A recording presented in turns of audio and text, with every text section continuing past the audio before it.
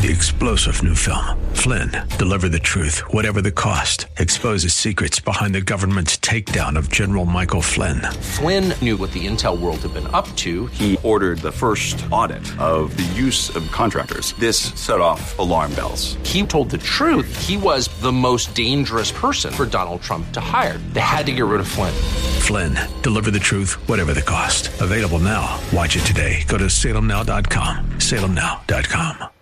Welcome to our Lifeline Parenting Series. We're joined in studio every week at this time by Vern Tyler, who is founder of Hosanna Pathways and the Hosanna Parent Project.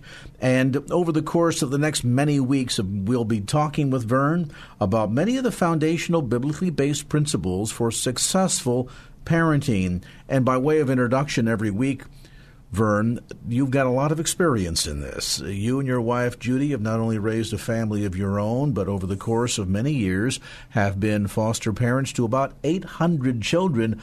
I would imagine you've learned a thing or two. Very much so, and wonderfully so. It's been a marvelous, marvelous adventure. This series, of course, week by week, will unveil a number of foundational principles when it comes to parenting, not only in terms of addressing the so-called problem child, but quite frankly, for any child. So toward that degree, this is really appropriate for parents, whether they're dealing with children who are a little bit more mature, perhaps preteen years or even older, up to and including those parents who are still anticipating their first child. And I would urge families that are even thinking of families, the pregnancy stage, the infancy stage, these principles are so significant that if you implement them at an early age, you are avoiding the problems of later age. And this is, to me, is a greater adventure. If we try to intervene in the older children, generally their mind, their computer, is pretty well already programmed, and to deprogram is a very, very challenging process. So getting started young is the key. Use that phrase that you mentioned earlier about redirecting as opposed to... Oh, it's better to build boys and girls than to mend men and women. Let's use that again. So at the end of the day, then, you've got a phrase that I think will really help parents understand the purpose of this series. Better to build boys and girls than to mend men and women. Let's get underway with today's edition of the Hosanna Parent Project. And toward the end of our conversation with Vern, we'll give you more information about how you can sign up for classes at a church in your area as part of the Hosanna Parent Project. If you can understand and try to apply some of the principles and issues that we're going to be talking about in this segment, I think that you're going to find that your children will grow up with a hope and a purpose that God has designed for them. We live in a culture, we live in a time when raising children or being a child is extremely challenging. But that doesn't mean that we need to give up or feel that we're just going to kind of float with whatever the society or particularly our church culture seems to be providing. We need to be very active, and that's why I've labeled the program purpose-driven. Unless we have a goal, unless we have a purpose, we just tend to float. And that's what I see happening with the majority of children today. And the parents that are dealing with them is we don't have goals. We don't have purposes. I remember when my wife and I were dating, and before we decided to get married, one of the things that we talked about was what was going to be our purpose when we started a family. And one of the things I remember very distinctly was that we determined that our children were going to experience confirmation as a child, as a young adult. Interestingly, even though that was a purpose, none of our 3 children ever did that. However, that purpose evolved into, as I shared with you earlier, the foster care area. My children, my 3 biological children, can probably hardly ever remember a day that they didn't have to share their home, their parents, their bedroom, their clothes, their food with another child, a hurting kid. What a challenge that was for my children to grow up with that. And I remember very distinctly, my wife and I, my wife Judy, we were terrified that we were going to trying to reach the world for those that are hurting and lose their own children in the process. But I assure you, after some of these years that we've had, now our kids are all adults and with the grandchildren, I assure you that my children and even my grandchildren today would not be who they are if Judy and I had not purposed to see that our children were disciplined, that we were consistent in the environment that we provided for them, in the way that we showered them with love. And even though they were challenged, even as young kids, very young children, with having to put up with behaviors and challenges that very few kids ever do. But folks, that's what our generation, our young generation, the generation that's coming up, that we need to provide for them. Again, if we look at our culture, we see that it's drifting. We see that it's kind of all over the place. Kids really don't know or have an idea even of what is really expected of them. It's kind of just try to do whatever you can and don't hurt anybody in the process. Well, that is not going to provide a child with a moral and a good spiritual background. You have to have a purpose. And you have to be inconsistent, or have to be very consistent in terms of applying what your goals are, what your purpose is. I want to use kind of an illustration, perhaps, that will be meaningful and kind of illustrate, I think, where our current culture springs from. I had somebody use this model for me at one time, and it was so meaningful.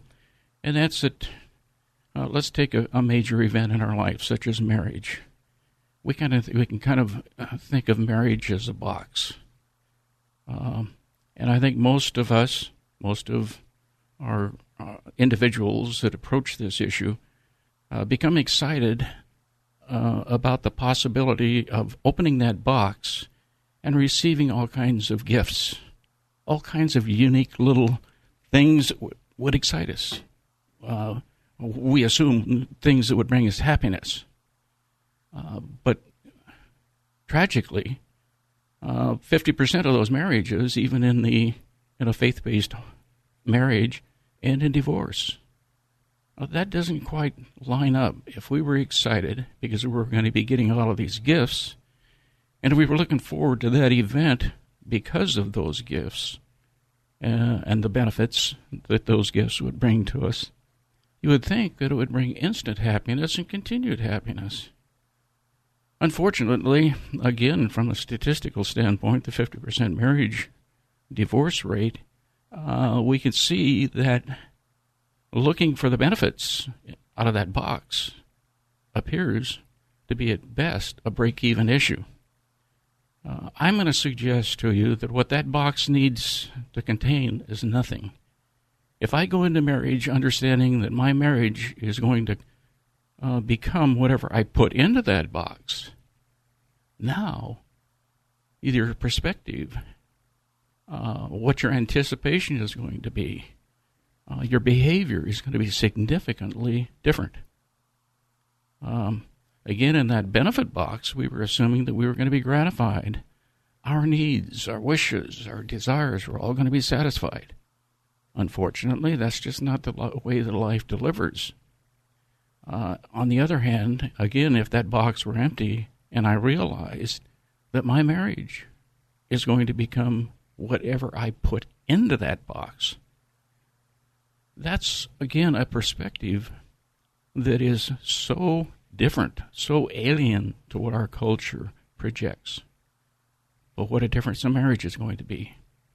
My wife Judy and I have been married 55 years. I think that's significant. We've had our challenges. Every marriage will. But I think one of the main ingredients is that we realized that we needed to put into that box whatever we wanted to make our marriage be. So we did. We purposed in our life that we were going to serve the Lord. We purposed in our life that we were going to do divorce was not an option. So that was part of what we put into that box. When a challenge came along, we would say, okay, what do we need to do to put into that box? What else can be done that'll improve that box, our marriage? And folks, the same thing happens with our kids. When we receive our child, our newborn, it's always so exciting. It's so exciting to realize that we got a new life. God has blessed us and honored us with a soul that we're going to be able to help mold. But we've got to put into that box. That child is going to bring challenges. We think they're going to bring joy. They will. But we as parents had better understand that's an empty box that we need to put something into, something that is part of our purpose, something that will build that character, something that will turn into something beautiful. That's discipline. That's a purpose. So we're going to go to a break. As soon as we get back from a break, we'll continue on with the discussion. Welcome back to Purpose-Driven Parenting. This is your host, Vern Tyler. We're going to continue on with the topic that we started with in the first segment here, talking about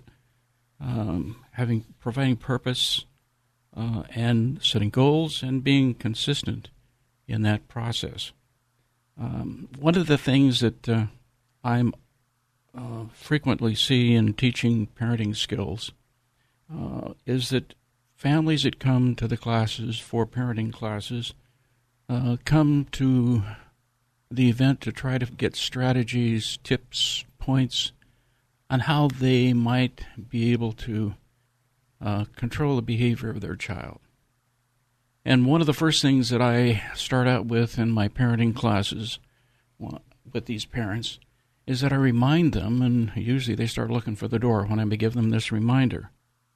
And my reminder to them is that you're coming here to try to find some tips, some helps that will help you change your child's behavior.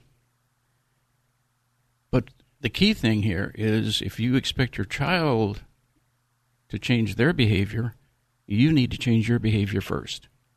Now, usually, again, people start looking at the door and saying, oh, my golly, this is not what I was expecting. This is not what I was anticipating. I don't know that I've even thought of changing myself. I just need help with my child. But this is so critical, folks, extremely critical. The Bible tells us that the fruit doesn't fall far from the tree. That's a paraphrase, okay? In other words, how we behave, how we respond to our kids, by and large, is going to determine how they respond or behave towards us. That's very profound. I do a fair amount of counseling, and it's so interesting when a parent or a family brings their child in. It's not unusual at all for me to see immediately what the issue is, because the parents are not showing much respect or concern for their child at all. They're very bitter, they're very angry for the child's behavior, and that's why the child apparently is here for counseling. But they're on the attack on their child. I listen to that, and again, it confirms to me this is not a child issue to begin with. There is a child issue involved. The real issue is with the parents. So we've got to understand, folks, if you want your children to respond to you respectfully, you must treat them with respect. Now, when you have a kid that can be a little bit challenging, a little bit disrespectful, mouthing off, talking back, that's not going to be an easy thing to do. But if you can't control yourself and you can't control the environment, then you're going to have an issue no matter what strategy you attempt. There just isn't a strategy that's going to work. I oftentimes in my training will use the phrase, respect begets respect. Disrespect begets disrespect. Now stop and think about that. That's a very significant thing or a situation that we need to confront ourselves with. We as adults, when we are in environments where we're being disrespected, it's very challenging, very difficult for us to demonstrate respect back to the person who is modeling the disrespect. Folks, it's no different with our children. Absolutely not. If our children don't see us respect them or respect others, then we cannot expect, let alone demand, respect. Respect is something that's earned. Respect is something we do even when we're disrespected. And Jesus, again, was such a great model of that. Even when he was struck, we have to understand that controlling ourselves is going to be critical if we assume to be able to influence others. Now, let me draw another very, very, very critical point here, folks.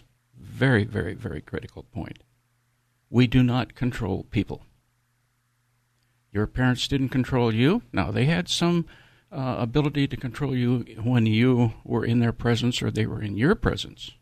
All right, that was because of their size, or they didn't want to be embarrassed in front of somebody else, something like that. So we do have an element of control there. But folks, stop and think about the times when our parents weren't with us, when we were out with our friends. We can identify, probably on a consistent basis, on a daily basis, how we defied our parents, in effect. They did not control us when they were not in our immediate environment. Well, folks, we have to confront that, identify that for ourselves individually, and then we can extend that same kind of an understanding to our children. So one of the key things is we don't control humans. We don't demand something that doesn't come from the heart. If our children understand that we're empathetic, we're respectful, then we can expect that back. In fact, we can even basically demand it. Let me give you an example. This is very, very common in our home. When you start seeing the reactions start to elevate, emotions start to become high, basically, as you and I as parents, we need to stop the conversation at that point and attempt to be respectful or generate a respectful environment. Let me give you continue with that example here. Your child is elevating in terms of their reaction to you. If you are a respectful person, you look at them and say, Jimmy, I respect you. I won't treat you with disrespect. So I've got to expect respect from you. Can we start over again? If that's done in a genuine, sincere, and not an angry or demanding or a put-down kind of an environment, your child should reasonably respond to that. And if you can do that on a consistent basis, you'll see a level of harmony that enters into the situation because the child does realize that they're being respected and that you are reacting to them or responding to them in a similar manner. So it's very, very important, folks. It's very, very important.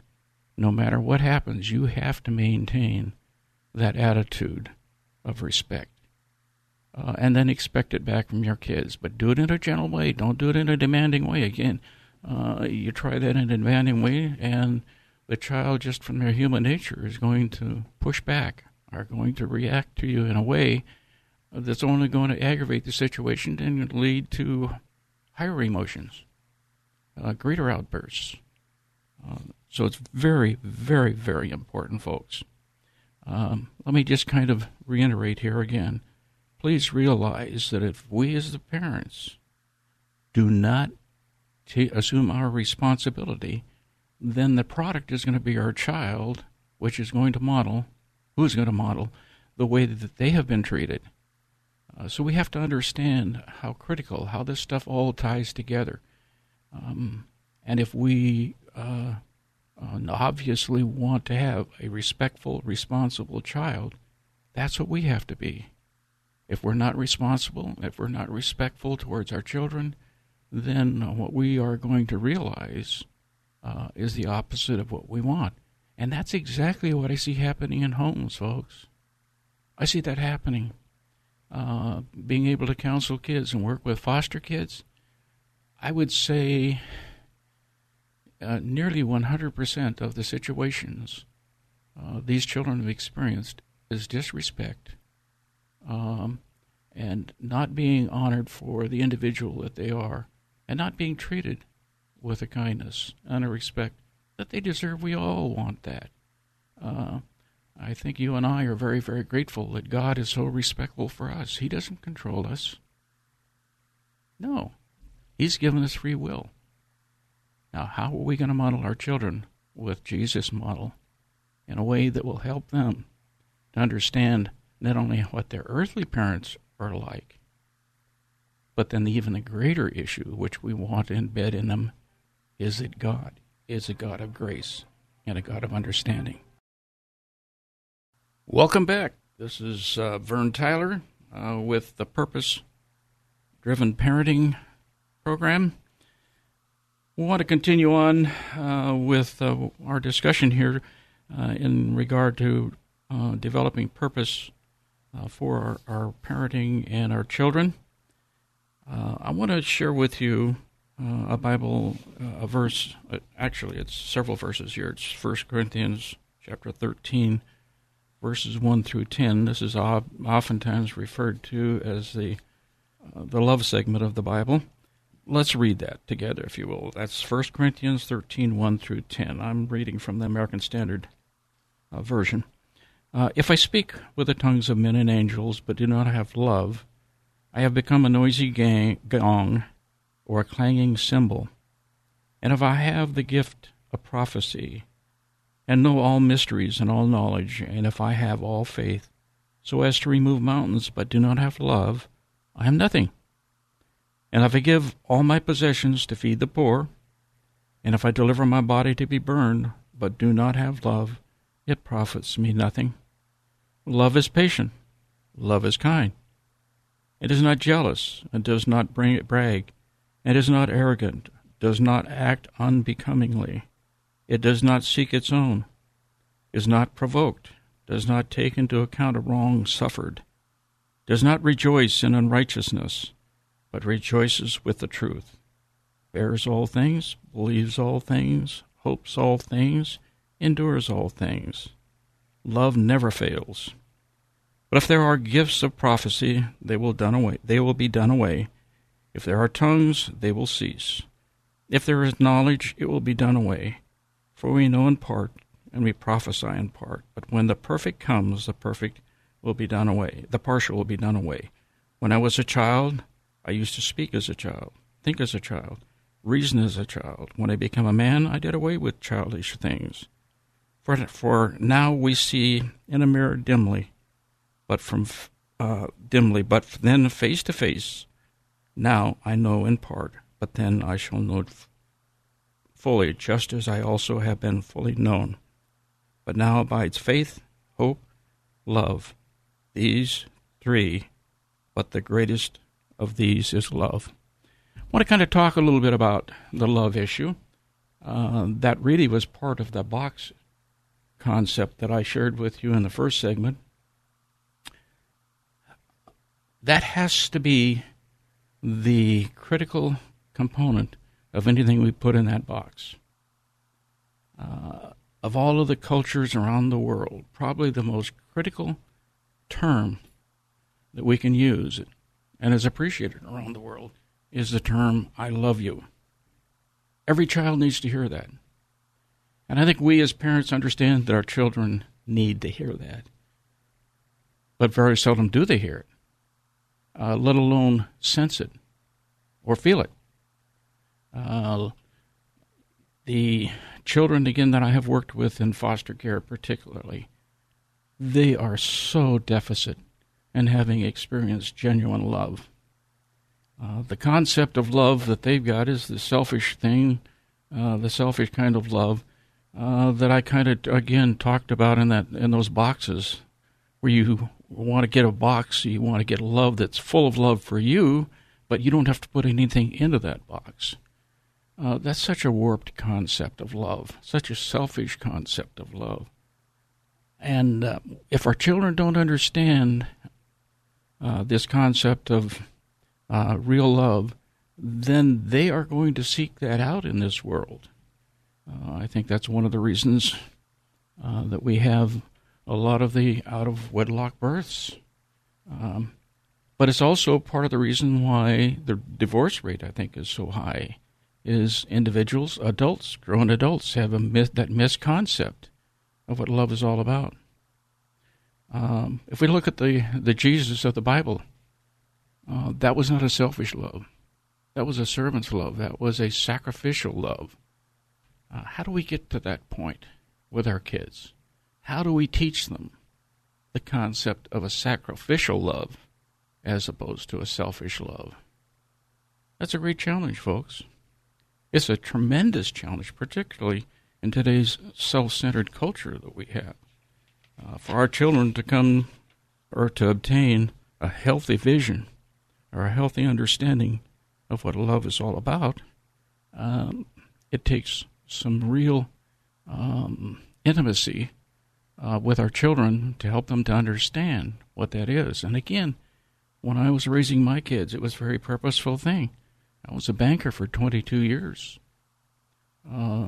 Rose up, was very, very successful. But I looked around and I said, wait a minute, these buildings, these airliners, these ships, whatever it was that I was financing, someday they're going to be nothing but haywood and stubble. They're going to be gone. And I don't want my kids, I want to be able to leave this world with my kids having a vision that they can impact their world, and I want to impact my world. So I left the banking industry in 1985 to start Hosanna Pathways. That's the foster agency. And again, out of that, my wife and I have foster parented the numbers that we have. But folks, the greatest benefit is I look at my children, I look at my grandkids, and I'm saying, that purpose that my wife and I had, being able to extend that to them has made all the difference in the world to that generation and on to the generation that is following.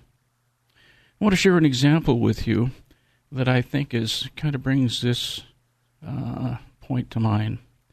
I remember my daughter, who was married to a pastor and is a psychotherapist, when this would probably go back 15 years ago, maybe even more than that. But I remember one time she said to me, Dad, it's not fair. And I thought to myself, wow, this is going to be a learning experience. I said, what's not fair, babe? And she said, Dad, you love children. You love your grandkids. But you're so tied up with other kids that you really don't have the time to be able to spend with your grandchildren that I know that you would like. And I thought, wow, this is going to be good. So I looked at her and I said, her name is Karen. I said, Karen, why did you go to Bible college? Oh, because I wanted to be better at God's Word and be able to share it more effectively with people. And I said, I'm so proud of you. I said, why did you marry a pastor? Oh, so I could be in full-time ministry, could do what I enjoy doing. I said, wow, that's so neat. You're blessed. And I said, I'm so proud of you. I said, why did you go to graduate school to become a psychotherapist? Oh, so I could be more effective in my counseling, so that I could reach people that are hurting. I said, wow, that is so neat. That is so neat. I'm so proud of you. And I said, why did you become a foster parent? And I could see she kind of stopped at that point, and I could see her mind working and seeing where this was going to go. And she said, so that I could help somebody that was hurting. And I said, Karen, you don't want your children to be foster parents? She said, oh, no, I would love for them to be. I said, honey, the issue is not justice. The issue is not fairness. The issue is that we need to be about our Lord's business, which is what He's telling us to do, is live a purposeful life. To live a life that is sacrificial. To live a life that is reaching out to others. To do similarly what Jesus did. I can't go to the cross, but I can provide a good home. I can provide food. I can provide a love that these kids will never experience other than if they come into my home because my home is a faith-based home. I love my Lord. So I said, Karen, I'm proud of you. But please, don't look at the world to be just. Don't look at the world to not be a challenge. Just learn to love and live like Jesus wants you to be. We'll be back in a couple minutes. Welcome back to the Purpose-Driven Parenting segment here. This is your host, Vern Tyler. In the last segment, we're talking about the critical issue of love and being able to transmit the meaning of that to our children because it's so important in today's world. The issue of love has got some real harsh connotations to it in our current culture. It does not reflect the tenderness and affection that the love that those of us of faith should be able to extend to our world. That is, again, if our children do not feel loved, the likelihood of being able to go much further with them to accomplish a purpose in their life and a purpose that we're hoping to provide for them is going to be very, very limited at best. Okay? I want to touch base with you here kind of in a way that will help us maybe understand two groups of kids that we're going to find. And these are, I'm going to use the term extremes. I don't mean that in a real profound way. But generally, our kids are going to be known by the way that they behave. Commonly, we're going to hear the terms out there oftentimes that you have an obedient child, or a compliant child, or a strong-willed child. Let me just kind of give you a little bit of information on this because I think it's important for us to understand. And those people that have compliant children are probably not very interested in some of the parent skill building that I think is still appropriate. But these are the kids that tend to be calm. They're easygoing. They're willing to listen. They don't give you a lot of pushback. They tend to understand and even appreciate what you might do, and they're just very compliant. On the other hand, on the other extreme is you have the child that seems to be very emotional, very argumentative, stubborn, do not want to listen, very challenging, in your face. These children we would identify as strong-willed. Strong-willed kids are generally going to be those that are put on drugs to try to prevent their emotional outbursts and to control them. And folks, I think this is an issue. Please understand out there that our culture seems to want to be coming up with, I'm going to refer to it as a unisex, where you don't have the gender issues. I don't agree with that unisex concept. I think that God designed male and female with very distinct complementary distinctions. And I think that when we try to meld these or complement them within a defined unit, we're being very destructive with the way that God has created the human race. So we need to be aware of this and understand that these distinctions are there and try to understand why they're there. There are reasons, and I'm not going to be going into a lot of that today on a program like this, but I would urge you folks that are out there that are saying, hey, maybe I'm not doing the parenting right, and most of us aren't. I've got to say, I make mistakes daily, and I'm going to consider myself a professional person. So we're all not perfect, but knowledge is powerful. If you don't understand some of these concepts, you're going to make huge mistakes with your children. And unfortunately, those huge mistakes have huge consequences in your existing family and in the next generation that comes. When our children leave our home, create their own home, they're going to take with them what we've provided them. So if we've not provided them with an understanding of love, purpose, hope, some of these things, then they're going to go into a relationship which is probably going to be equally as damaging or even more damaging than what they've come out of. So, folks, please take some parenting classes if you can. Now, I tend to use the Parent Project, I do use the Parent Project curriculum. And if you want to know where you can get information on Parent Project classes that are in our community, go to www.parentproject.com, and you'll see the schedules there. The classes that I provide in the Bay Area are there, or as they come and go, I add and so on. Let me also suggest something, folks. If your church would be willing to have an event like this, it's 8 to 10 weeks, depends upon the curriculum that we choose. We can come into your church and provide that usually in an evening, 3 hours in an evening. And we go through some of these issues that are tremendously helpful to you. Again, knowledge is powerful, but if you don't know, if you don't have that information, then you can't apply it. So I would urge that. Let me give you another number if you need to call and talk with me, 510-538-8117, 510-538-8117. That's a Hosanna Pathways phone number. Just leave a message there that you'd like to talk with me, and I'll be happy to get back to you and try to answer or support you in any way that I possibly can. Anyway, back to these children that we were on, either the compliant or the strong-willed. Please don't assume that one is necessarily going to be safe and secure, because what I'm trying to get at here is normally their children that are strong-willed are considered very risky kinds of kids. They'll take chances, and they will. But folks, I want to remind you, those kids are the leaders. The compliant kids are going to be the followers. So if the leader goes over the cliff, don't be surprised if your compliant child goes over too, because they want to be accepted.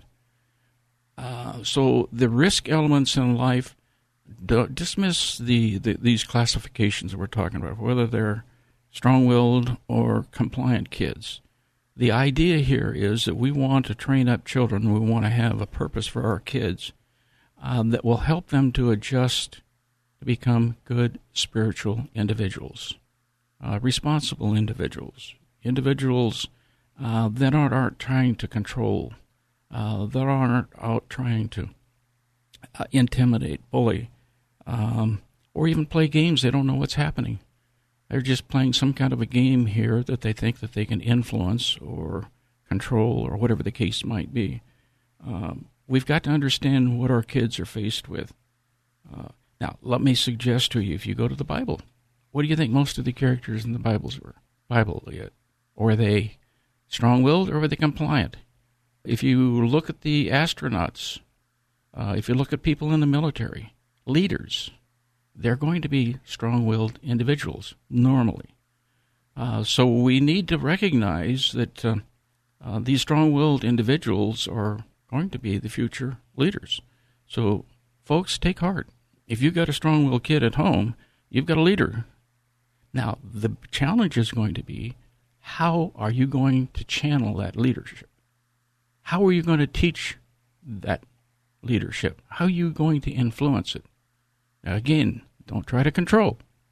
If you try to control, a strong-willed child will push back fiercely. That's their nature. We've got to understand the human nature of the strong-willed child and the compliant child. Again, in the classes that we provide, or that I provide, we'll try to roll this stuff out more so that you have a better understanding. But please, I think I hear so many parents, they just simply kind of want to throw up their hands in desperation and say, I don't know how to work with this child. Please, get some instruction. See if we can't give you some help in terms of dealing with that in a constructive way, in a positive way. Next week, we'll be back. We're going to be covering some other topics. Again, if you have any questions, if you have any concerns, I've given you information. Let me give you that phone number one more time to call, 510-538-8117. My name is Vern Tyler. If I can be of help to you or your church or your community, I'll be more than happy to extend myself. In the meantime, may God bless you and your family. Well, Vern, I'd like to thank you for your insights and comments today as part of our ongoing parenting series, a part of the Hosanna Parent Project. And for folks that say, gee, this is really great stuff, I'd like to go a little bit deeper, I'll remind listeners you can download today's program as part of the KFAX podcast at KFAX.com. I would encourage you to listen to this content again, certainly listen to it together with your spouse, and be able to, down through the coming days and weeks, build principle upon principle, precept upon precept. For parents that need to go a little bit deeper and want to go into some intensive training, tell us a bit about the Hosanna Parent Project and how they can sign up for classes. Yes, they can go to the website that you had just mentioned, hosannaparentproject.org. They also can go to the national website, which is www.parentproject.com, and all of the opportunities are listed on that website. However, I am the only one in the United States that's using the Parent Project spiritually based curriculum. Everybody else is secular. So those that want the spiritual emphasis need to come to my series, and then that way they'll be able to get that influence. You have multiple week seminars taking place at churches throughout the Bay Area. And what if somebody listening says, we need this in our church? Is it available? It is. Go to the same website. Give me some information. I'll contact the pastor, and we'll see if we can't arrange it based on the ability to use the church. And again, information available on the series at hosannaparentproject.org. A number of tools and resources available at that website as well. hosannaparentproject.org. That's hosannaparentproject.org. Opinions expressed in the preceding program do not necessarily represent the views of the ownership, staff, or management of KFAX. Copyright Salem Media Group, all rights reserved. 3-star General Michael J. Flynn, head of the Pentagon Intelligence Agency, knew all the government's dirty secrets. He was one of the most respected generals in the military. Flynn knew what the intel world had been up to. He understood its funding. He ordered the first audit of the use of contractors. This set off alarm bells. The explosive new documentary, Flynn, Deliver the Truth, Whatever the Cost, uncovers the facts behind this scandal. Flynn told the truth. He was the most dangerous person for Donald Trump to hire. I find out the worst enemy that I'm going to face in my life is right here in America. They took my assessment and they wanted me to change it. And I was like, I'm not changing it. They had to get rid of Flynn. With in-depth interviews, archival footage, and never-before-seen personal records of the man behind the headlines. I just felt like I was drowning. Flynn, Deliver the Truth, Whatever the Cost. Available now. Watch it today. Go to salemnow.com. salemnow.com.